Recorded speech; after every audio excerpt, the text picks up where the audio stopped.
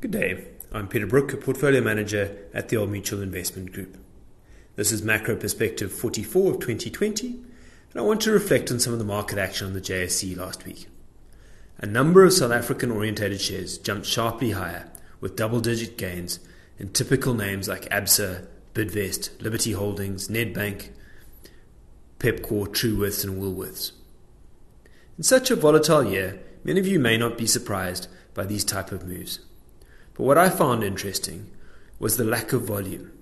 There are no really large sellers left at the lower levels, allowing a small amount of buying to push prices higher.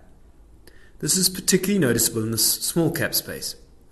For instance, one of the counters we own, Omnia, has jumped 35% month to date. This was on the back of news of an asset sale of Oro Agri for more than expected, highlighting that there is a lot of value in the company. And this is something we've been flagging for some time. South African shares are cheap. They just need a catalyst. In the Omnia case, a corporate deal was the catalyst.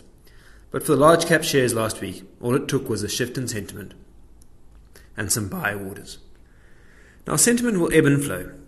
But what I am confident on is that the attractive valuations will deliver better real returns from South African shares in the next 5 years. In particular relative to the lean years we've suffered under during the last 5.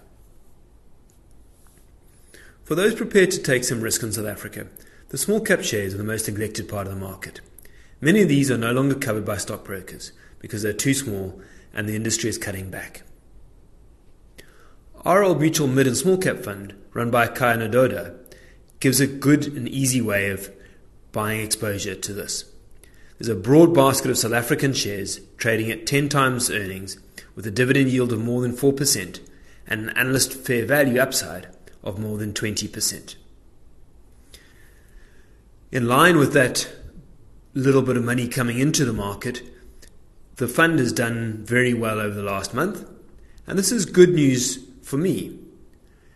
In the fund that I manage, the Max Return Fund of Fund, I had increased the allocation to small and mid-cap shares via Kaya's fund. I funded this purchase by bringing money back, particularly cash from offshore. The Max Return Fund still has more than 50% invested outside of South Africa, but the opportunity to come and buy these cheaper shares will create better returns in the long run. So here's hoping that these neglected shares enjoy many more months of strong returns. Until next week.